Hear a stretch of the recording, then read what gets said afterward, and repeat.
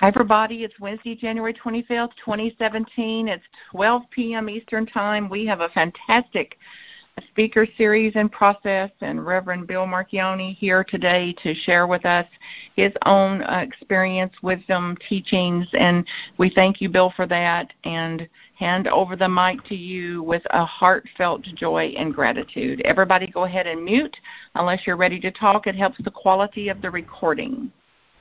Thank you, Martha Creek, and good, well, it's barely morning. It's morning for most of you, and just barely afternoon for some of us. I'm in Philadelphia here, and thank you very much for joining in. This is a topic that I absolutely love talking about. It's either the ancient wisdom in modern language or the new language of new thought, and it's just been a passion of mine for an awfully long time. But as we like to say at New Thought Philadelphia, we begin this session the way we begin everything, in a practical prayer, or as the other language refers to it, a spiritual mind treatment. So if there's anybody on the line who would like to volunteer to do the treatment, please speak up in the next couple of seconds. In which case, I will do our opening prayer, or our pray-in, or our invocation, or our spiritual mind treatment. And the multiple uses of the language are the sort of thing that are going to continue along. So please join me in knowing the truth, that there is one power and presence, one infinite intelligence, one divine love, one limitless energy, that God essence that shares itself through and as and in every aspect and every facet of its creation. There is only this infinite love, and it's revealing itself right now as me, as each one involved in this call, as everyone who listens to this recording, as everyone who is touched by these ideas. This divine light of God's infinite love is sharing and shining and revealing itself through this conversation today, through the ideas that are shared, through the insights that are gleaned, through the comments that are exchanged, through the growth and the unfolding and the development and the goodness that is revealing itself right here and now. And I'm grateful for this time. I'm grateful for this opportunity. I'm grateful for everyone who is participating. And I'm most certainly grateful for the ability to speak this word of intention to the same creative law that has always said yes, knowing it is once again replying with a loud and loving yes. And so it is. So I'm going to start by just talking about how I came to be hosting this session today, kind of my path up until this point. Then we'll talk about the key takeaways that we're going to have for this session, which first of all are that the words that we use are important, and that lingo can make the ideas less accessible to newcomers, even though it is very familiar and comfortable for those of us who have been doing this for a while. And also some key notions on how we can maintain the integrity and the value of the language that came from Ernest Holmes and all of the other teachers, and still bring in a new language to allow it to become accessible to other people. And so there will be some interactive pieces along the way where we get to each share our own takes on this stuff.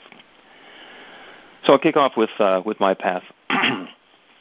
I spent a fair amount of time as a morning radio personality, doing comedy voices and writing sketch comedy, and then went into advertising where I was a copywriter, and learned along the way that words are very important. The sequence that we put the words in can be very important. The difference between a joke that works brilliantly and a joke that works not at all can sometimes be the same words used in a slightly different sequence. And in copywriting, it's the notion of being able to put some words together to convey an idea and inspire somebody to take a specific action, even if they're not right there in front of us. And I experienced a fair amount of success with that. Along the way, I turned away from organized religion when I was a teenager. And in fact, there's the joke that having found New Thought, I still have rejected organized religion. But that, make up your own joke there. And when I was in my early 30s, I happened to find New Thought in the form of a Science of Mind church. It was an RSI church in Florida, and I took to the teaching like a fish taking to water, because this was all the stuff that I had always believed. And I learned about infinite mind, and I learned spiritual mind treatment. I learned about practitioners and demonstrations and manifesting a new experience in my life, and it was absolutely magical, and moved from Florida to Pennsylvania, and got to participate in a lot of different spiritual communities. So there were some United Churches of Religious Science back in those days, and there were some RSI churches, and settled in with Reverend Dr. Carol Lawson at Center for Conscious Living, which is an Anton Center, which was all of the curriculum came from United. So I learned a little bit from there and a little bit from here. After I left CCL, I went to an RSI church and was taking part in all of that, and did my ministry training there as the transformation happened from Religious Science International into International Centers for Spiritual Living, and then the Combined Centers for Spiritual Living. And when New Thought Philadelphia was founded, it was founded as an Anton Center. So I've been able to approach this from all of the different sides of, certainly of religious science, with the cross-pollination of language and the difference between a 5-step treatment and a 7-step treatment, and what do you mean by this particular use of the language, and why do those people say this that way, and why do the other people say it the way that they did. And along the way, I noticed that when we're talking to people, actually when we're talking to each other, it's pretty typical to have a conversation where somebody will say, I was having an issue, so I went to a practitioner, I had a treatment, and now I've manifested a demonstration. And as I say that, everybody who's listening to this call knows exactly what I'm talking about. And at the same time, you understand that when I say that I went to a practitioner for treatment and then manifested a demonstration, that's lingo. That is something that somebody who is new to our teaching, who is probably open to the ideas and the philosophies that we have, and certainly would be a good candidate for joining us, wouldn't know what the heck we're talking about. What do you mean? The practitioner? What kind of a practitioner? And the treatment? What was the treatment? And when you manifest a demonstration, what in the world do you mean? This was all kind of brought into focus when I was working. When New Thought Philadelphia first started meeting, we did it at a holistic healing center called the Kalyana Center. And there were various modes of healing therapy that were done there, and I was one of the practitioners. And there's a woman who does Ayurvedic medicine and Marma Point, and there were massage therapists, and there were people who were teaching primordial sound meditation and Feldenkrais and yoga, and every last one of the people who was providing a healing service there was called a practitioner. And the question was not, was I a practitioner? What was I a practitioner of? So I found myself having to explain about being a religious science practitioner. But then, of course, you use the term religious science, and the first question somebody asks is that like Scientology? And I've learned to answer that question by not answering the question. I say, what do you know about Scientology? And when it turns out they don't know anything, then I just tell them about religious science or about New Thought. But here I was at the Kalyana Center, and we're talking about the services that I provide as a practitioner and what it is that I'm going to be able to do. And so I started working on what alternate language could be for people who are very open to alternative modes of healing and self-growth and personal transformation in a way that I could make that be relevant. And so the alternate language that we've come up with, I still talk about spiritual mind treatment. And when I do one, by golly, it is a spiritual mind treatment, but I call it a practical prayer. And when I talk about the results, the demonstrations that happen from one of those practical prayers, one of those experiences in healing, I talk about results.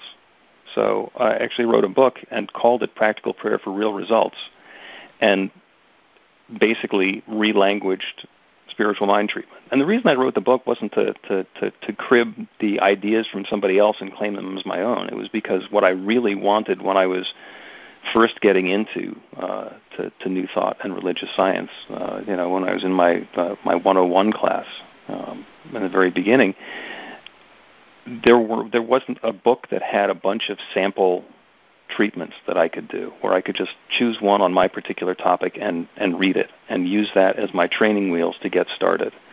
And I looked around for that a lot. There were a couple of pamphlets that were kind of helpful.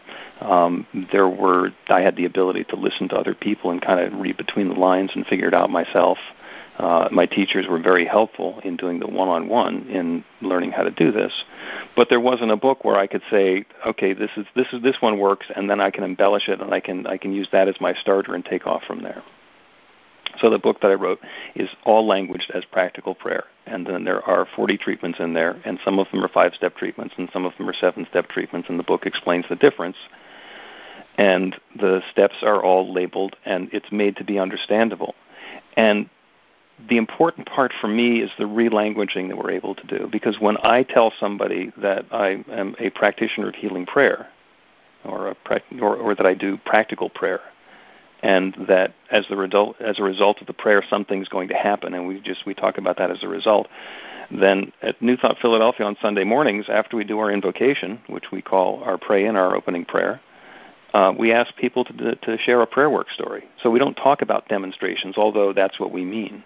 So we can do a healing prayer to get a result, and the person doing that can be a trained or a licensed or a certified practitioner of healing prayer. And we're saying exactly the same thing that Ernest Holmes is talking about in the Science of Mind textbook, but we're using slightly different language. And what we found is that it makes it really accessible, because when somebody overhears that conversation of, oh yeah, I saw a practitioner to get a treatment, I've manifested a demonstration, they're not on the outside of the circle wondering what those words mean.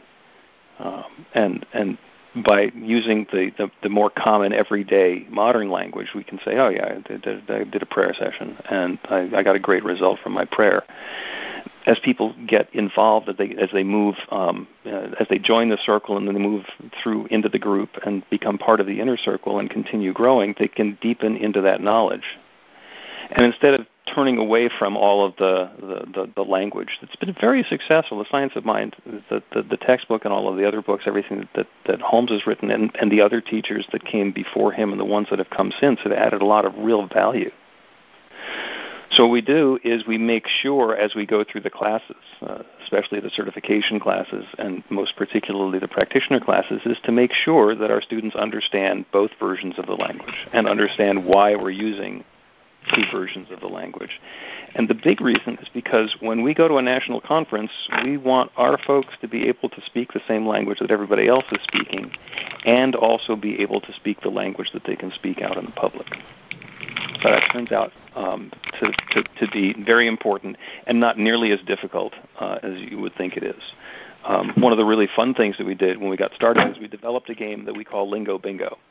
And the idea is that if somebody's in one of our classes and they hear either the instructor or another student, or even when we read something in the materials, that where the language is confusing but the words seem like they ought to be important, is they can just interrupt right there and yell Lingo Bingo, and we'll stop and we'll take a look at it and and determine, are we using insider lingo to describe something that's actually really important that we want people to be able to understand.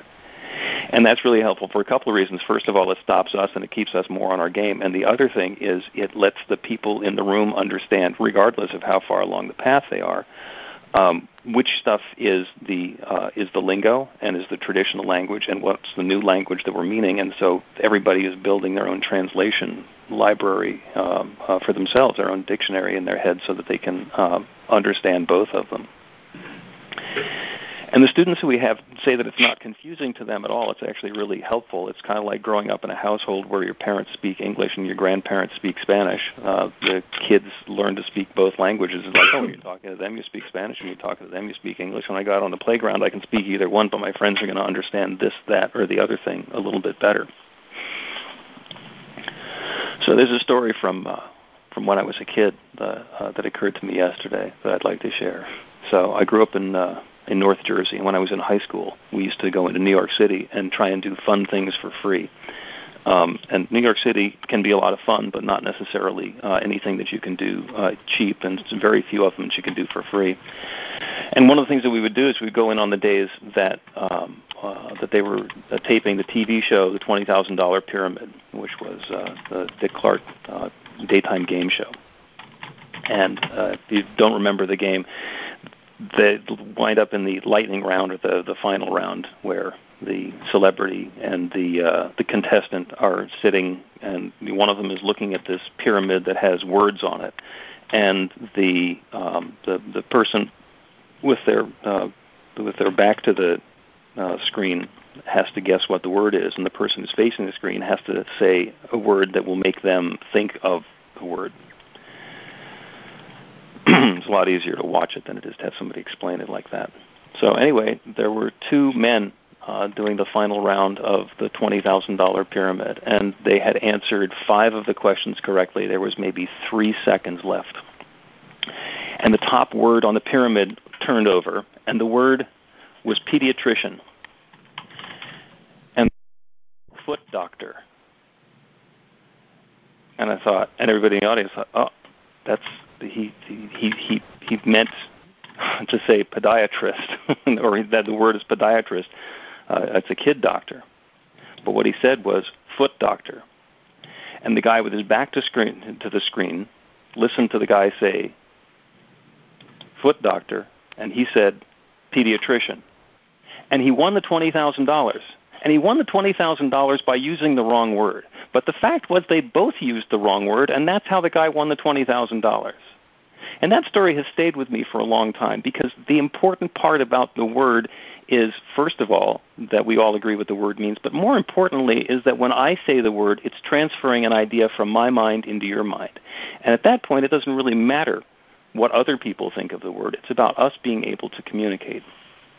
So I very much want to keep that in mind as we're talking about the new language of new thought, or taking this ancient wisdom and putting it into modern language, is that there's some value in being able to say the words that we've learned to say, like treatment and demonstration, and know what it is that we're meaning, and be able to communicate in a way that the person in front of us can understand.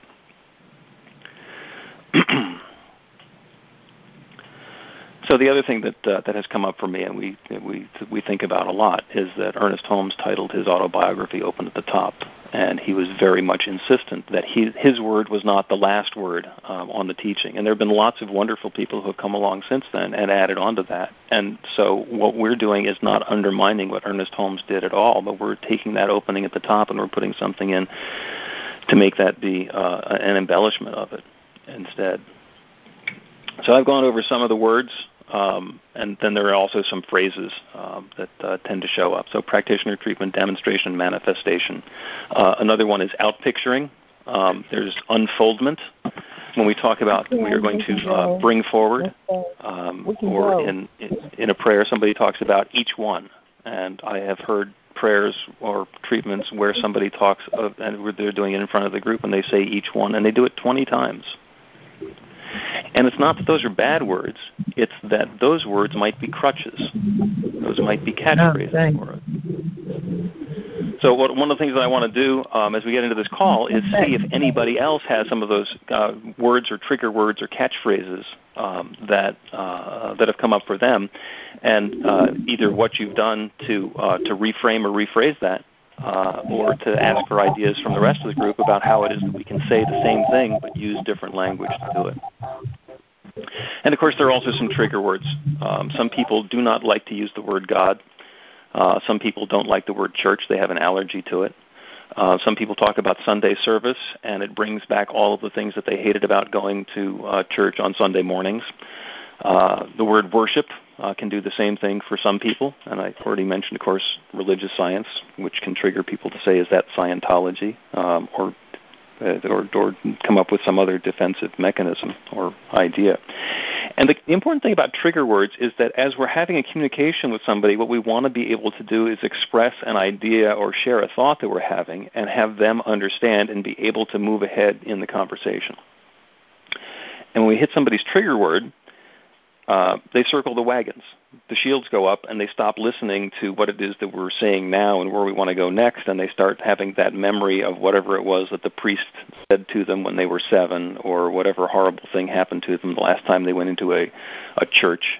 I had a Jewish friend who just had this amazing fear of going to a wedding in a Catholic church because he could swear that there were going to be bats coming down out of the top of the church. I had been to those events before, had never seen the bats, thought it might be pretty cool, but there was no shaking what his belief was, what his allergy to that particular word was. So there are also trigger words, and they're likely to be different in your community than they are in my community. And there's some of them, so some trigger words I'm perfectly willing to tap dance around, and others it's like, nope, we're going to have to step into that and work on the allergy. We definitely talk about God at New Thought Philadelphia, although I've talked to some of my fellow ministers at other centers, and they mention God every now and again, but they don't necessarily focus on it. And again, that's whatever works for you, but to do it intentionally and to be aware of what's going on. We call our organization a spiritual community rather than a church because of there's a heavy Catholic population in the area, and a lot of people have a really strong connotation of what they think church means and all of the compulsory things that come along with it. So we don't use the word church from the platform or in any of our promotional materials, although when people are talking to each other about going to church on Sunday morning, we just smile and let them say what they're going to say because, again, that's the conversation that they're having. So that'll be another question that I'm going to open up for the group is what are the trigger words for you? And I think the last thing that I'm going to do is I'm going to go over the catchphrases. And this is an exercise that I began doing when I first was getting ready to go into practitioner class. And the idea is, what do you really mean? And there are a lot of phrases that I hear other people use in their treatments all the time, and sometimes in their sermons, and sometimes in their regular conversation, and they use the same phrase over and over again. And sometimes it's delightful, and it's wonderful, and it's insightful. And sometimes it's like being a dog hearing a really high-pitched sound, and my head just tilts to the side. It's like, what do you mean? And a couple of examples of those are I've had practitioners talk about the peace that surpasses all human understanding. And I know exactly what that means, and it feels really good, and it's got a very powerful evocation. But it doesn't resonate with me because they can't know that. They can't know that there's a peace that passes all human understanding. They can know that it's a peace that passes all of my understanding, all of my human understanding, all of our human understanding. But I can't claim anything for all human understanding because there are some pretty insightful humans. And there's a great phrase which we use in Science of Mind, which is used in biblical scripture as well, which is in which we live, move, and have our being. And I know exactly what that means, and I get a real visceral feeling for that, in which we live, move, and have our being. But if we're talking about the infinite mind and the power and the presence of God, and we use that, and it's a catchphrase, and we just say it because that's what we always say, there's a real possibility that we're going to lose our connection with what it actually means and just be doing the words. So whenever I find myself using the same phrase over and over again, I like to stop and say, what do I really mean by this? And is there a different way that I can say the same thing? Not necessarily a better way that I can say the same thing, but just what's a different way that I can say the same thing? And I come at the same idea from a different direction. And that's how I hone my craft, and I work on my own I'm upping my own game that way. Not because I'm necessarily changing what I say when I'm in a healing prayer session doing practitioner work for somebody or on the platform, but because it gives me the opportunity to question myself, and the questioning leads to the verification that, yeah, this is the way that I want to be saying that. And sometimes there's a change. A lot of minister friends of mine have taken to ending their group prayers by saying, and we close together by saying, and so it is. And the comedy writer part of me thinks that that's funny because this is a teaching of oneness. There's one mind, there's one power and presence. So if one of us says it, then all of us are saying it, and we don't need to say it together. And then the other part of it, which is the inclusivity in the circle part of it, when we do that in front of a brand new person who's at our celebration or our church service for the first time, they don't know what we're going to say. So when we close together by all saying, and so it is, they're left out. Now, that may or may not be a big deal, but it's certainly something that when we do it, we want to be aware of what are the possibilities. Where's the circle? Who's involved in the circle? And if you really want to say that, then work out a way that you can put that into the language of how you're doing your presentation, and include everybody. So one of the things that my partner, Reverend Dave, and I learned at Center for Conscious Living is that the universe always says yes. So we end our group prayers by invoking that, and we let everybody say yes together. And the way that we do it is we put a little bit of a prompt or a cue. So we say, and we put this word into the same law, the same creative law that has always said yes, knowing it once again responds with a big, loud, and loving yes. And by the time we get to it, even if somebody's never heard us say that before, they pretty much know that we're going to say yes. And when everybody shouts yes together, they feel like they're part of the group. And the next time they know that they're going to be able to shout along as well.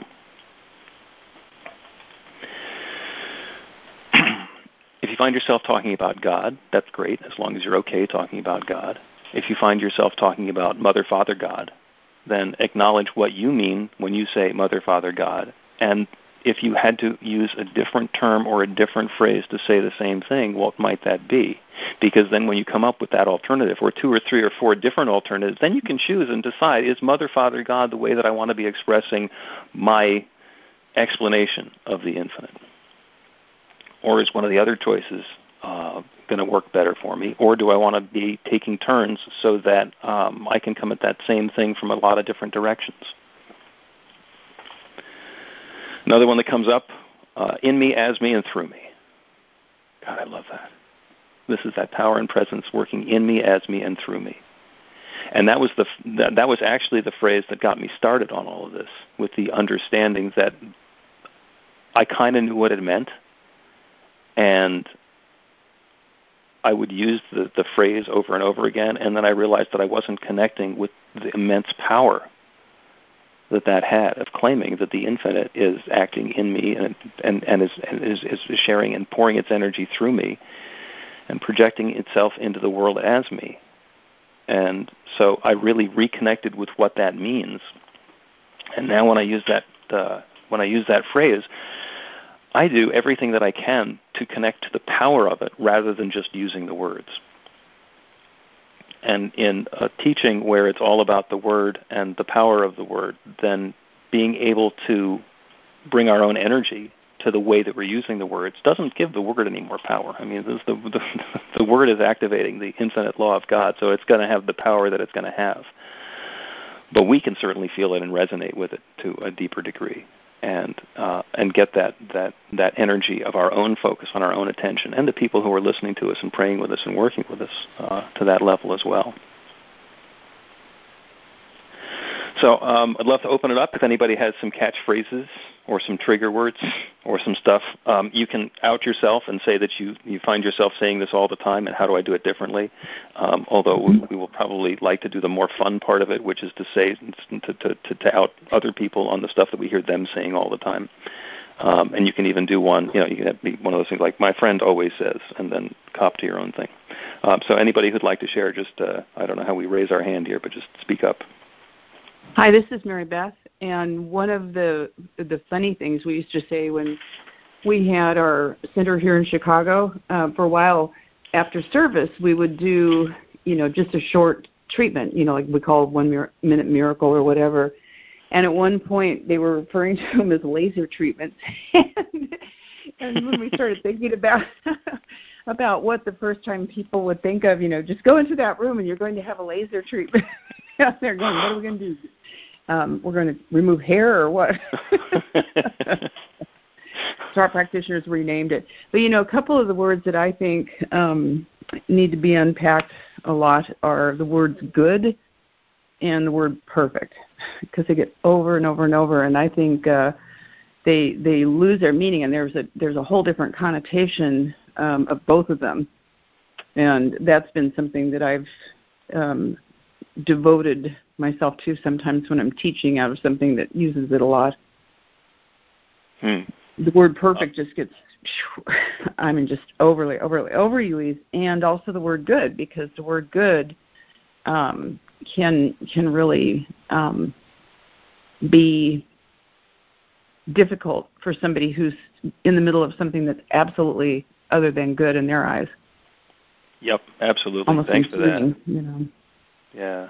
One of the I spent a lot of time as a teen advisor, and the kids who grew up in religious science had a phrase for it. They called it RSBS, And that's when something horrible would happen to one of their fellow teens, and somebody say, "Oh, it's all good." It's like, no, it's not.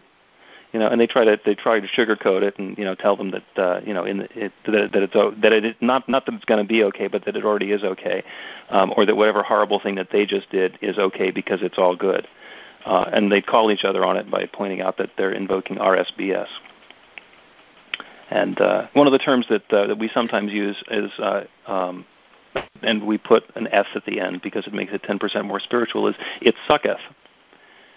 So if we're in a situation and it sucketh, we can acknowledge that the situation or the experience sucketh, and then we can invite in the good and see the perfection in it and open the door for that next bit of it. But yeah, I completely know what you're talking about. If we're looking at problems and saying it's all good and this is perfection unfolding, there's the possibility of having a huge disconnect. Thank you for that, Mary Beth.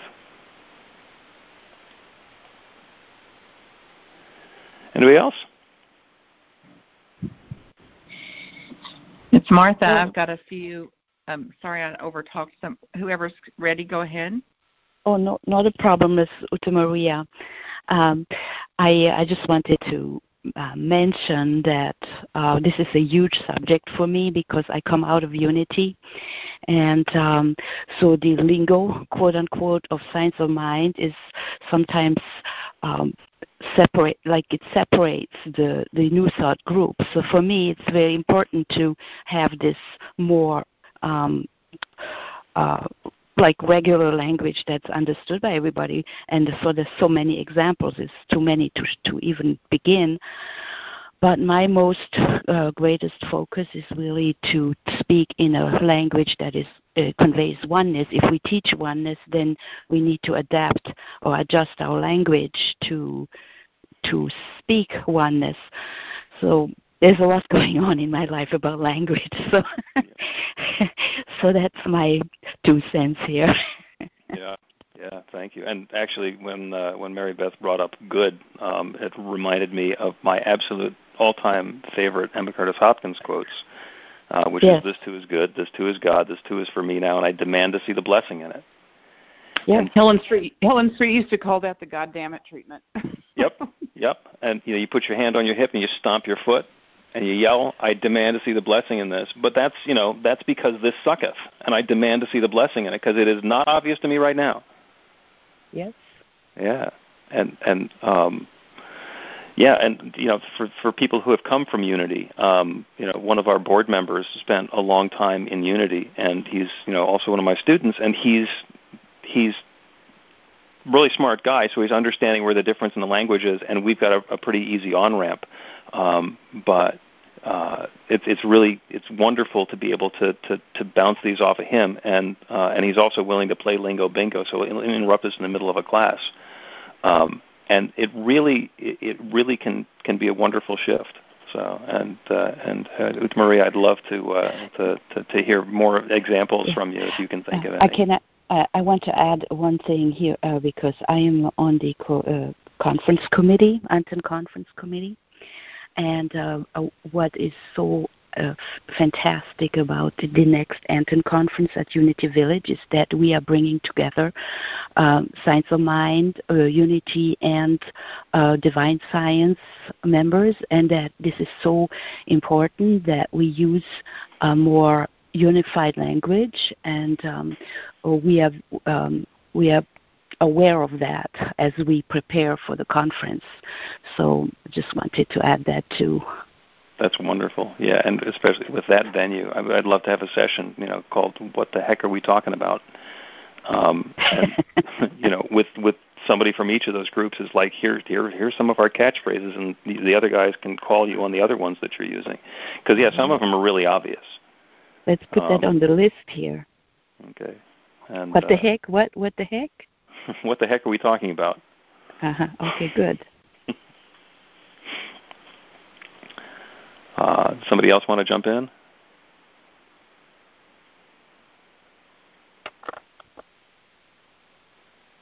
And Martha, you had one? Yeah, well, some of these were covered here. I'd like to hear what the alternatives to Mother, Father, God is and how they're used. I'm so glad to hear oneness being spoken, and you covered this business that it's all good. It's all good. It's all good. And I often say, in the absolute, it's all good, but your face hasn't caught up to that yet. So we back here at the ranch, back home here at the ranch, in our humanness, we've got some evolving to do around that. The other words I made notes as I listened to you, Bill, was divine order, which is akin to that. It's all good. And another term was mastermind, the mastermind, and masterminding. Do you want a mastermind? Assuming that. The other words were truth. Speak the truth, the truth, capital T truth, little t truth, reality, big R reality, little r reality. And I also, from a church consultant's perspective, I caution centers, boards, and their leadership about using terms that are not even relative to the theology and the teaching that can be just as confusing or worse than what we're talking about here, which is like meet in the CR room, meet in the Anderson Chapel, the classes being held in BR 54319. And most congregants sometimes don't know where that is either, and other than long-termers, old-timer types, and certainly guests and the people we're trying to reach the most in some cases with these offerings and programmings and teachings, we may as well be speaking Japanese. So this word use that you're referring to goes not just theologically, but organizationally, culturally, practically as well. Absolutely, yeah. Thank you for that. So at New Thought Philadelphia, you're talking about Mother, Father, God, or how we refer to the infinite. And so in our standard opening, which we pretty thoroughly borrowed from the Zumullans, we say that at the beginning, we condensed down the 13 things in what we believe that Ernest Holmes wrote, which condensed down to 5 that Agape has. So we put it into one, which was that we believe there's one power, love, intelligence that creates everything, and that same power, love, intelligence, including me, including us. And we use that same power, love, intelligence to create our lives according to our beliefs. Or to put it for short, our new life begins with a new thought. And so in that, we don't mention God, and we specifically don't mention God there. We'll mention God at other times later in the celebration, which we don't call a service. So we don't shy away from the God word, but we don't put it up there in the front claim. And the rest of the words, I'll hold off on some of them, partly because I'm going to my mastermind group meeting tonight. But don't take me down on that one. Anybody else? How do you frame yourself, or what's that short explanation of who you are, what the belief system is that you use, and does it use God or Mother, Father, God, or infinite, or what is it? This is Uta Maria again. I also use a lot of sacred geometry words or sacred geometry explanations. That's a universal language of mathematics. And so it would be the source maybe, or the origin, or it would make it clearer of what we mean by oneness, of where everything comes from, the field of potentiality, things like that. Great. Anybody else? This is Allie Benjamin from the Satsu Center in Utah. And I love this conversation. Thanks, Bill, and everyone else for sharing. I align with most of what all of you are saying and use a lot of different words for God. One that I like in particular is infinite organizing intelligence. That's all I really have to say right now because I'm babysitting and I don't want to disturb you with the noise of little one, but I'm really enjoying this. Thank you. Excellent. Yeah. Thank you, Allie. And when I'm doing a healing prayer, and I really want to get into it, especially for people who aren't on board. I'll talk about the Creator or the creative power in the universe, and take it back to whatever the creation story is that the person in front of me is using. So if I know what their story is, then I can use their creation story, whether it's the Big Bang or Genesis or the happy coincidence or whatever it happens to be. But I attach that, and so the Creator becomes the notion of the God presence. Out of infinite organizing intelligence is wonderful. Source. They're all good, and they all have their place. And the ability to say the way that I've always done it may still work all the time. It may work 95% of the time, and I'm just going to go check myself and see if there's a way that I can say it once in a while that's going to bring either variety or a little bit more perspective onto it. It might not bring any more depth. I mean, we're talking about the infinite, so it's got all the depth that there is. But being able to look at it from a slightly different vantage point or talk about it from a different vantage point can be helpful for us when we're talking and also for other people when they're hearing it. Anyone else? How do you open your Sunday celebrations?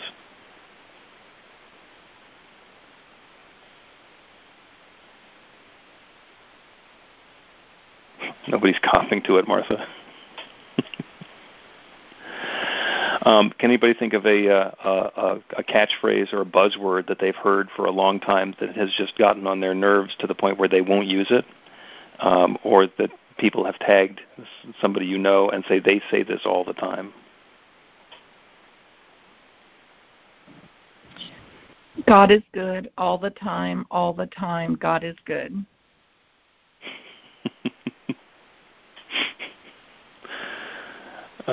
Do you get special credit if you say that 10 times? Let me know. Thanks. Yeah, divine order also reminds me of sort of the that's one of those good news, bad news things. I had a friend who claims that every time someone told him everything was in divine order, it meant that it was horrible, and that he just had to accept it.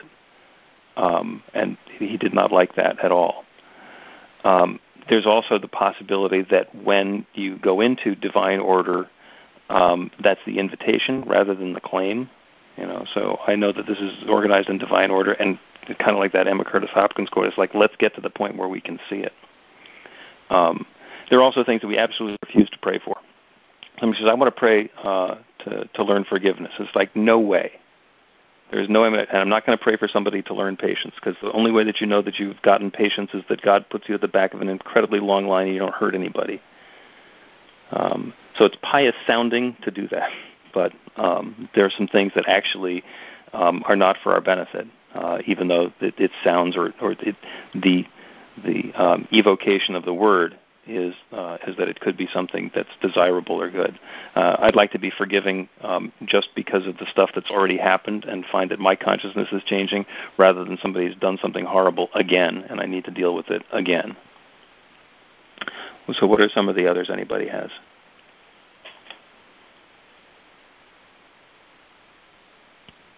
This too shall pass. Oh. Well, it's true, and it doesn't help. No. Yeah.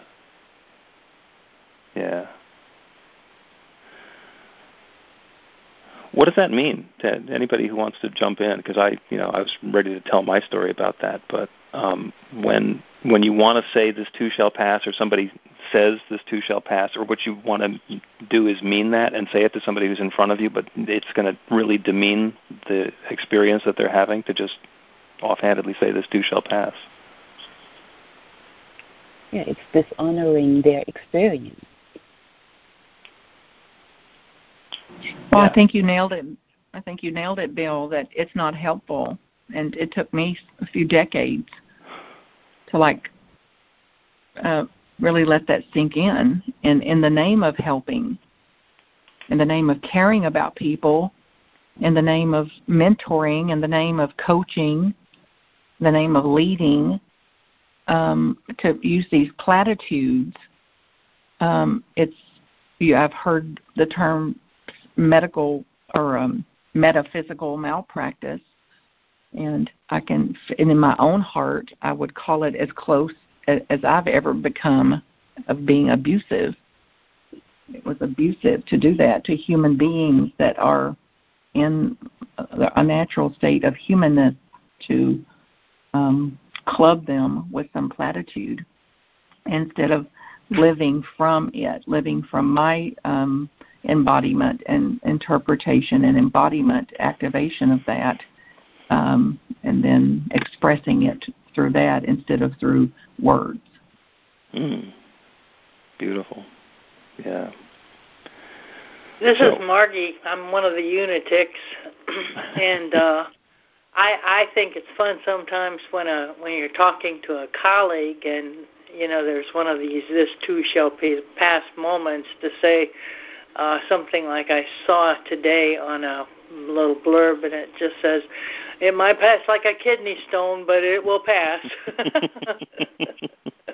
It helps to have humor, but you can only do that in certain circumstances. Yeah. Thank you, Margie. And what I do when those come up on months that have a fifth Sunday, we do a healing celebration, and basically people can bring up whatever's going on for them, and they'll tell they'll describe the condition and what it is that they want to have, and we'll help them reframe it into a positive affirmation so we can do a group prayer on it. And every once in a while, somebody is they're deep in the middle of it. And if I say "this too shall pass," it's dismissive.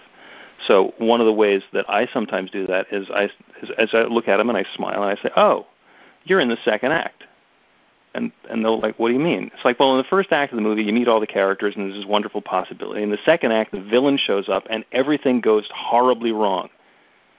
The good guys are going to die. The money's going to get stolen. Everything is going to be horrible. And then you get to the third act, and that's where the resolution happens, and the bad guys get defeated, and they go back to wherever it was that they came from, or they get put in jail, and the good guys win, and there's a love story, and, fade out. The problem is you're telling the story, and you're in the second act. And yeah, you're right. That's horrible. That's awful. That's terrible. And you wish you could go back to the first act, but you can't because that stuff's not there anymore. And what needs to happen is the next part of the story. And that's what we're setting our intention for. So it will not change anything that happened this morning. It may change what happens starting this afternoon, and then we'll take it from there. And that's a lot longer way of saying "this too shall pass." Yeah, that's a fantastic shift of perspective. Can really help people, I think, by lightening it up and by depersonalizing it. Getting themselves out of it and seeing it from the outside. Yeah, I've had people who've responded to that, by pointing out, when I just come up with that, so we go, "Oh, you're in the second act." It's like I've now recognized where they are, and it's like they're not the first person who's been in the second act. They're not the first person who's had everything go sideways on them. And we've seen in other circumstances, they've seen the Star Wars movies. It got really bad there in every last one of those movies, and then it got better towards the end of most of them. And that keeps happening over and over again. And the fact that they're in the middle of it, it can be helpful to know that other people who have been in the middle of it have gotten to the end of it, and that there's a transformational process that's going on for them, right back to, and I demand to see the blessing in it. Well, thank you for that analogy, because I think it really helps. I'm a literature major in college, and that's my interest, but it does make sense to me. Oh, well, on an infinite level, it makes the story arc much more interesting for everything to go to hell partway through. But, we don't like it to happen to us. But, yeah, in the documentation. Mary Morrissey tells about some of the horrific stuff she went through. And one of her revelations off of it one day was this. The voice came to her, just said, "This is a dark chapter, but it's not your whole story." Mm-hmm. And I've used that for myself, and I've, depending on the timing, I've used it with other people, framing it with her story, because I find that kind of comforting sometimes. And that is the same thing as saying "this too shall pass" or "this too shall bless." But when you're in the middle of the dark chapter, it is comforting to remember there's something coming after. Yep. So Martha brought up metaphysical malpractice, and of course that reminds me of, and there's one other that I have found to be complete metaphysical malpractice, and I didn't make it up, but and that's when somebody says to somebody else, "What's in your consciousness?" Oh God. Yeah, that's a bad one. Yeah. Oh, they don't use that much anymore. I'm so glad. Oh, thank God that isn't around that much. Although illusions, there's different versions of it that people use that are equally nasty. Yeah, and the most insidious ones that I've seen are in large New Thought organizations where it's minister-to-minister combat. And it's always interesting to see when a conflict comes up, who's going to be the first one, who's going to pull the consciousness card. Oh well, this is all in your. This is an outpicturing of your consciousness. It's like, really, you went there? This is an outpicturing of all of our consciousnesses, and that's why we're having a conversation. This is not about me. This is about we. But it's it takes a certain perspective to be able to just notice that it's happening and not respond to it, because it's usually somebody who's calling our consciousness into question. So what about being told this is coming from an unhealed consciousness? This is coming from your unhealed consciousness. Yeah, show me a healed one. That's right. Are you casting the first stone? That's pretty tough. Yeah, I mean that's a diagnosis, and that in its own way is as much of a circling the wagons as the response that some people have to the tainted words. Not being able to talk about church, to be able to pull that. Well, that's coming from an unhealed consciousness. Does that mean that you get to dismiss what all my concerns are? Does that mean that you're somehow better than I am? What do we mean by that? So let's go with it. It's an unhealed consciousness. Now what? Does that like you're fired, or is that like let's get started, or what does that mean? It means to go take some lessons with Martha.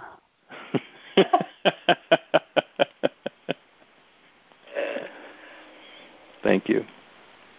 She's learning. She being Martha is learning. Yeah. Anything else that anybody else is feeling like sharing?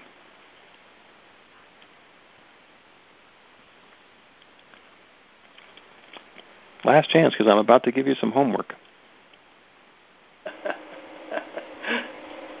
which you are free to do or not do. Now. Yeah, I have to go before the homework. I'm sorry, something's wrong with my phone. So the homework, if you're willing to do it, is to take a group, could be your board, could be your practitioners, could be a class that you're teaching, and play Lingo Bingo, and just see what happens. See what happens, because if you give people permission to interrupt in the middle of something and point out when you said it, it can be really fun, because in some cases you say, did I say that? I didn't say that. And the rest of the group, like, yeah, you did, and you say that all the time. The other thing that you can do is get a voice recorder. If you don't, actually get a voice recorder anyway. There's an app on your phone that you can use for it, and record yourself doing a treatment or a prayer for somebody else. Just ask them if you can, and then listen back to it to hear the words that you use. And if you record a few of them, you can see if you use the same words all the time. So you can find your own crutches and buzzwords by doing that. If you've got a lot of nerve, you can ask your congregants, your students, and your practitioners to tell you what your crutches and buzzwords are, and some of them will be very polite, and one or two of them might actually tell you. And again, it's all good. Truth, reality, divine order, whatever you want to call it, whatever comes back from that one is an invitation to do whatever it is that you want to be doing next. And it's not about the way that you've been doing it has been wrong, because it's gotten you to where you are now, but it's an invitation. It's an opportunity. It's the way that you can notice what it is that you're doing, get a little deeper into it, and then be able to choose how you want to restate it. I love doing treatment out loud by myself, and so I'm connected with spirit. So I'm saying all of the words as I'm guided by that by the infinite. But I'm also able to listen to myself as I'm saying the words, and I can get to that point where I can turn my head a little. It's like, I know what I meant, and the way that came out wasn't what I had in mind. So let me just go back and try it again and try it again. Sometimes I do 2 or 3 takes before I say, yeah, that feels good. And just by having that process, we don't have to do it in public necessarily, but that lets us raise our game up a little bit. And every time I do it, I find that I get a little nugget about what it is that I can shift or alter or embellish or change. And it's also possible that you might have something you've been saying some way for years, and then you change it, and then you get to go back to it. And when you go back to it, it's even more meaningful, and because it's not the way that you've always done it, it's the way you want to do it.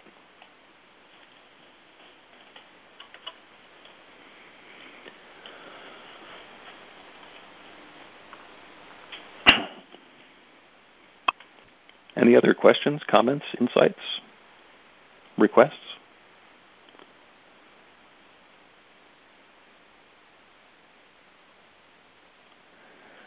It's a nice beginning to this conversation because it can go on, and thank you for initiating it, Bill.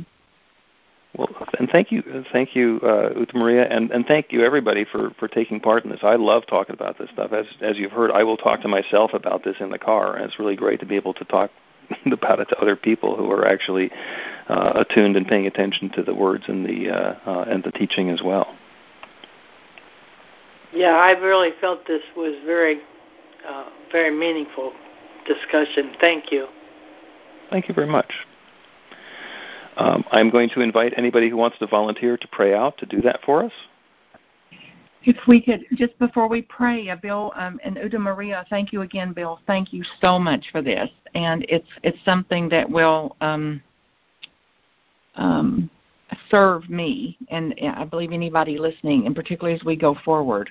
And that it was referred to the conference, the Anton Conference, so Anton.org, and invite folks out at the iconic Unity Grounds World Headquarters out there at Unity Village, and come and join us. And you may have seen the announcement. Best-selling author Pam Grout is the speaker and keynote presenter, and outstanding music, Greg Tamlin, and others to pray, play, and eat and renew ourselves. So I hope to see you out there. Beautiful. Thank you. I know that I'm going to be there. Awesome. 7-day cruise last year was a little much for me, but Unity Village, I'm on board. Mm-hmm. Good to hear that. Absolutely. So if anybody would like to volunteer to pray out, then you can. And if I do it, then I'm probably going to try and hit everybody's buzzwords. Oh, I was thinking the same thing, Bill. So in truth and Mother, Father, God, child of God, children of God, in truth and reality, all is one. We are one. God is good all the time. All the time, God is good. It's all good. In divine order, through the power of the mastermind, we surrender this word to what is. Release it as it is so. Claim it as good. And begin again, understanding our role here, human as the divine, and so it is. And so it is. And we close together by all saying, and so it is. And so it laughed. Awesome, Thank you all. Love Have a great day. All. Very good. Bye. Thank you. Bye. Bye.